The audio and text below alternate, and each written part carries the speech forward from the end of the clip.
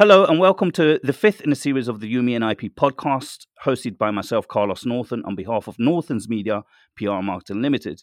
We are the publishers of the Global IP Matrix magazine and the Women's IP World Annual.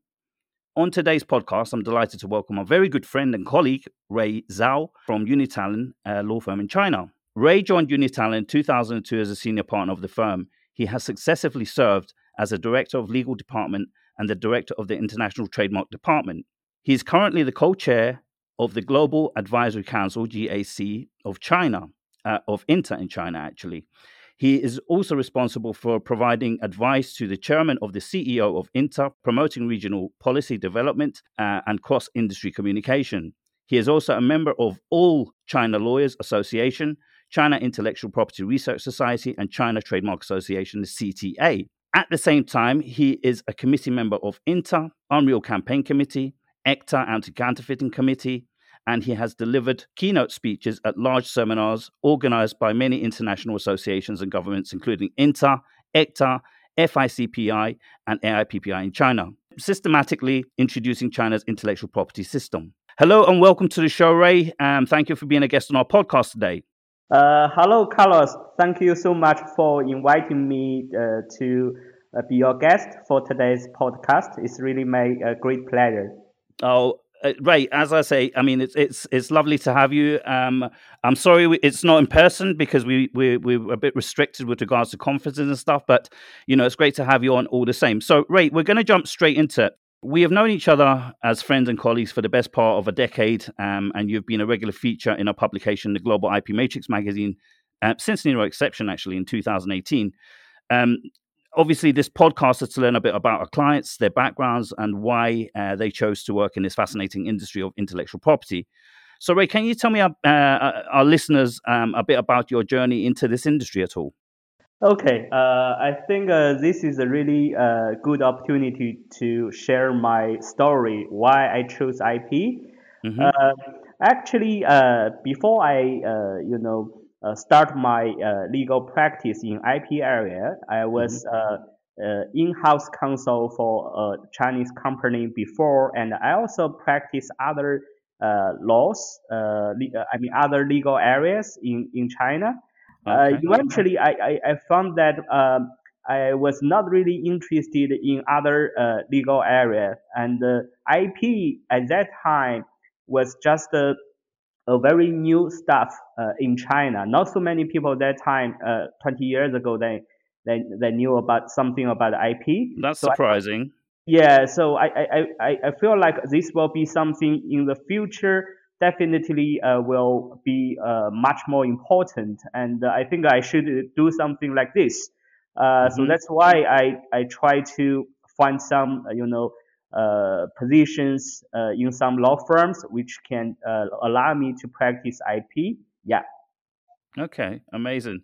So, have you? I mean, you said that you've worked in other areas apart from IP. Where have you worked before you come into the industry?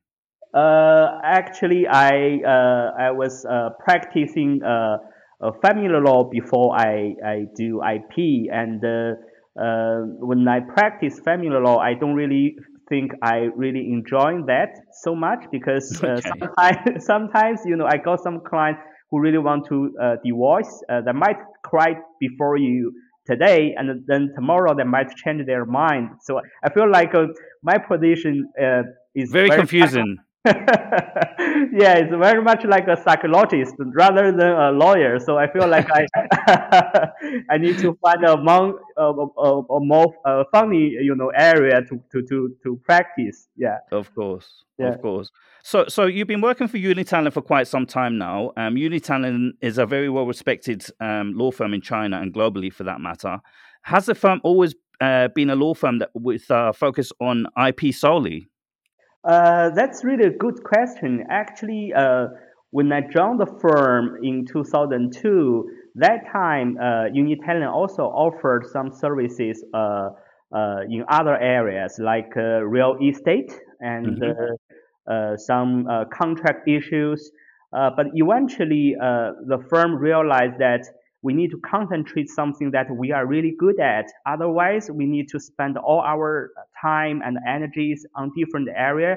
which we are not definitely good at all the things. So that will split our energy and effort. So we decide to just concentrate on IP only, so that we can do this area much better than before. So that's why now we are fully IP related law firm, only do everything about IP. Yeah. Okay, that makes sense. So, Ray, China files the most patents in the world. Would you say many of these patents are filed by Chinese businesses or Western businesses based in China? And what was the situation like for filing patents in China over the last 2 years during this crazy pandemic that we're living in? Yeah, I think that's a really good question. As you know, the patent filing numbers in China increased quite a lot in past Hmm. 20 years actually, and we can see not only Chinese companies they file more patents. We can also see a lot of international companies. Which are not really based in China, they also want to file patents in China because, as you know, China is a really big market. So currently, both our Chinese-based companies and also in multinational companies, they are quite active in filing patents in China, but not all of them based in China. And the situation is pretty good actually, not really affected by pandemic. We can still see the filing numbers still growing, still increasing. So that I think that's mainly because our Chinese economy still keep growing, as you know, Hmm. and also the market of China is really huge. So no one can really say, I don't want to file patent in China because I don't need the protection there, because the market is really huge. Yeah. Okay. I mean, so it sounds like innovation could still be flourishing in China, but have things slowed down,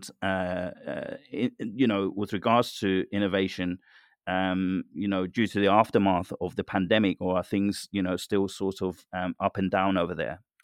There's no any up and down. Actually, as you probably know, in September of this year, our Hmm. central government issued a new policy for next 10 years. And according to this new policy, there's a kind of country level aim for IP until 2025.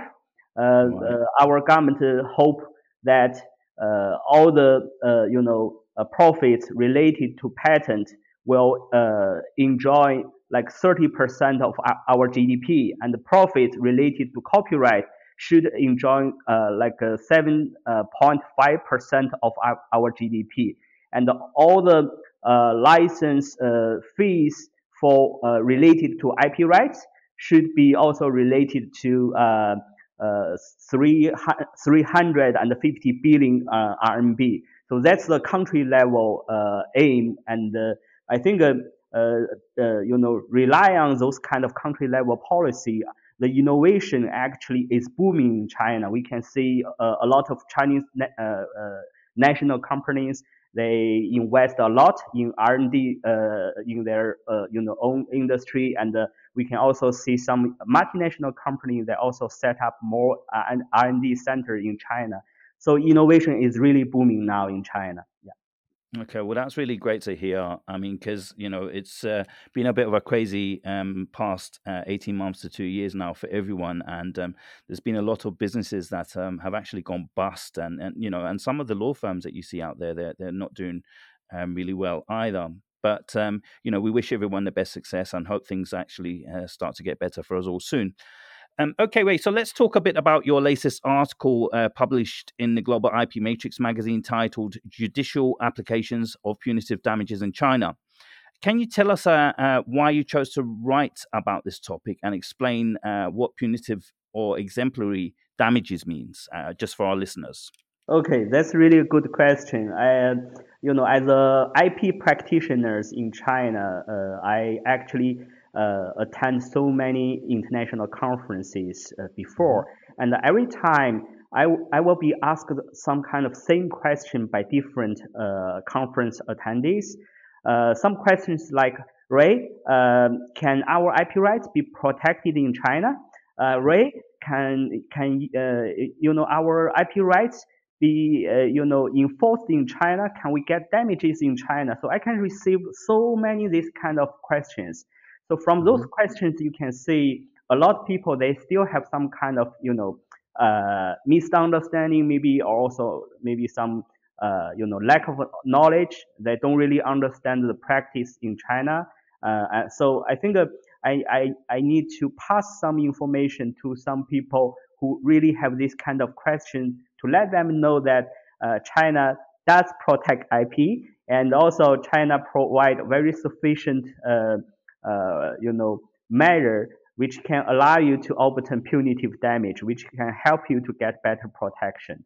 And regarding to punitive damage, actually it means because China is a civil law country. Normally, if there is a lawsuit and the plaintiff claim damages, damages should just recover the loss, not really beyond the loss. And Hmm. the concept of the punitive damage, which actually means we will not only cover the loss, we will also raise the damage to triple or maybe even 5 times now.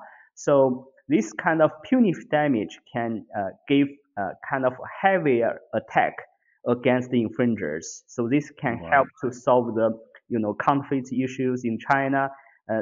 China was blamed for counterfeits for years. So this also shows how serious our government really treat counterfeits. So we really want to attack counterfeits in China. Yeah.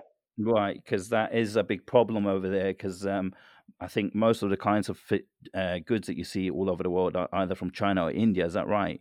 Yeah. Okay. So, Ray, what is the scope of application of punitive damages outside of patents and copyrights and trademarks? Uh, as you probably know, punitive damage is a very new legal concept in our legal system because we are a civil law country. Actually, this concept was not applied very broadly in our legal system. Outside of IP, like patent, copyright, and trademark, currently only in our environment protection law and also consumer protection law, we can see some similar punitive damages. Apart from those kind of laws, we don't really see any other laws. There are similar punitive damages can be applied. Yeah. Right. Okay. So, what factors are to be considered in serious circumstances of punitive damages, Ray? Okay, the most important factor for punitive damage is we have to show that infringer is willful. What willful means? That means before they conduct this infringing act, they should know Hmm. the brands of the prior trademark owners and if this infringer also use two or even more different brand owners trademark in the same time, this also can be considered kind of a serious circumstance. And also if Hmm. this guy not only conduct infringing act for just one time, maybe next time he or she still continue to do this kind of infringing act. So that means repeatedly conduct infringing act. This can also be considered as serious circumstance. Okay. Okay. Thank you for explaining, Ray. So, before we end the show, I wanted to move on to a bit about our relationship, Ray, as I ask all our guests. We've known each other for best part of a decade. I mean, I think you worked with us when I was working at IP Pro in 2010, 11. And then obviously I set up Northlands Media in 2018, and you've thankfully continued to work with us. You've been a regular contributor since our inception in 2018 of the Global IP Matrix magazine, which we are really thankful for, and we really appreciate your content. As it's been very well received all over the world. And I just wanted to ask yourself, Ray, why is it important for you to share your knowledge and experience through contributing content in publications like the Global IP Matrix magazine and others across the globe, and what sort of benefits this is for you? Okay, this is a very good question. I think firstly, it's because of you. I think God bless you. Carlos, Thank you, Ray. you are very professional, in this regard, and the magazine you manage, and I think the entire magazine has a very, high quality of different articles from different countries. Hmm. And I think this is a very good bridge for us to, pass the information and pass some news updates in China to the rest part of the world. And I really like to share some new updates, like I mentioned previously. Sometimes, due to lack of the knowledge between each others, some companies outside of China, they might have very little, knowledge about the protection in China. So they really need some voice from some Chinese writers who really do Chinese practice to let them know what is going on in China, what kind of protection they might have, and what they can do in the future to improve their protection in China. So those will be very helpful to show that China is making progress on IP side. This can also help a lot of brand owners to get better protection in China. And I think this is the best way for me to, as an IP practitioners, to do my job. Not only represent the case, I think I need to be the bridge between China and the rest part of the world. Yeah. Well, that's very well explained, Ray, because I mean, we pride ourselves on working with international clients all over the world. And, we are a shop window into the industry and, of course, a hub of informative content from all many jurisdictions all over the world. Obviously, in the intellectual property sector, we obviously are very keen to continue our relationship with you, Ray. And, we look forward to receiving a lot more content from you guys in the future. Well, that brings us to the end of today's podcast. You can read or listen to Ray's full article, Judicial Applications of Punitive Damages in China, by going to our website, www.gipmatrix.com. That article is available in print, digital, and in audio format. So if you have Spotify, Amazon Music, Apple iTunes, you can listen to it through there. Even Amazon Alexa will host it for us. So I would like to thank my esteemed guest and very good friend Ray Zhao from Unitalent Law Firm in China for joining me on the show today. And thank you to all our listeners for your ears. So until next time, take care of yourselves and each other.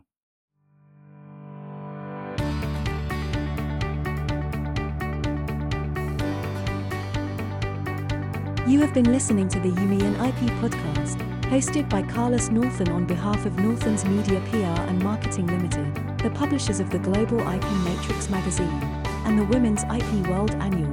We hope you enjoyed the show.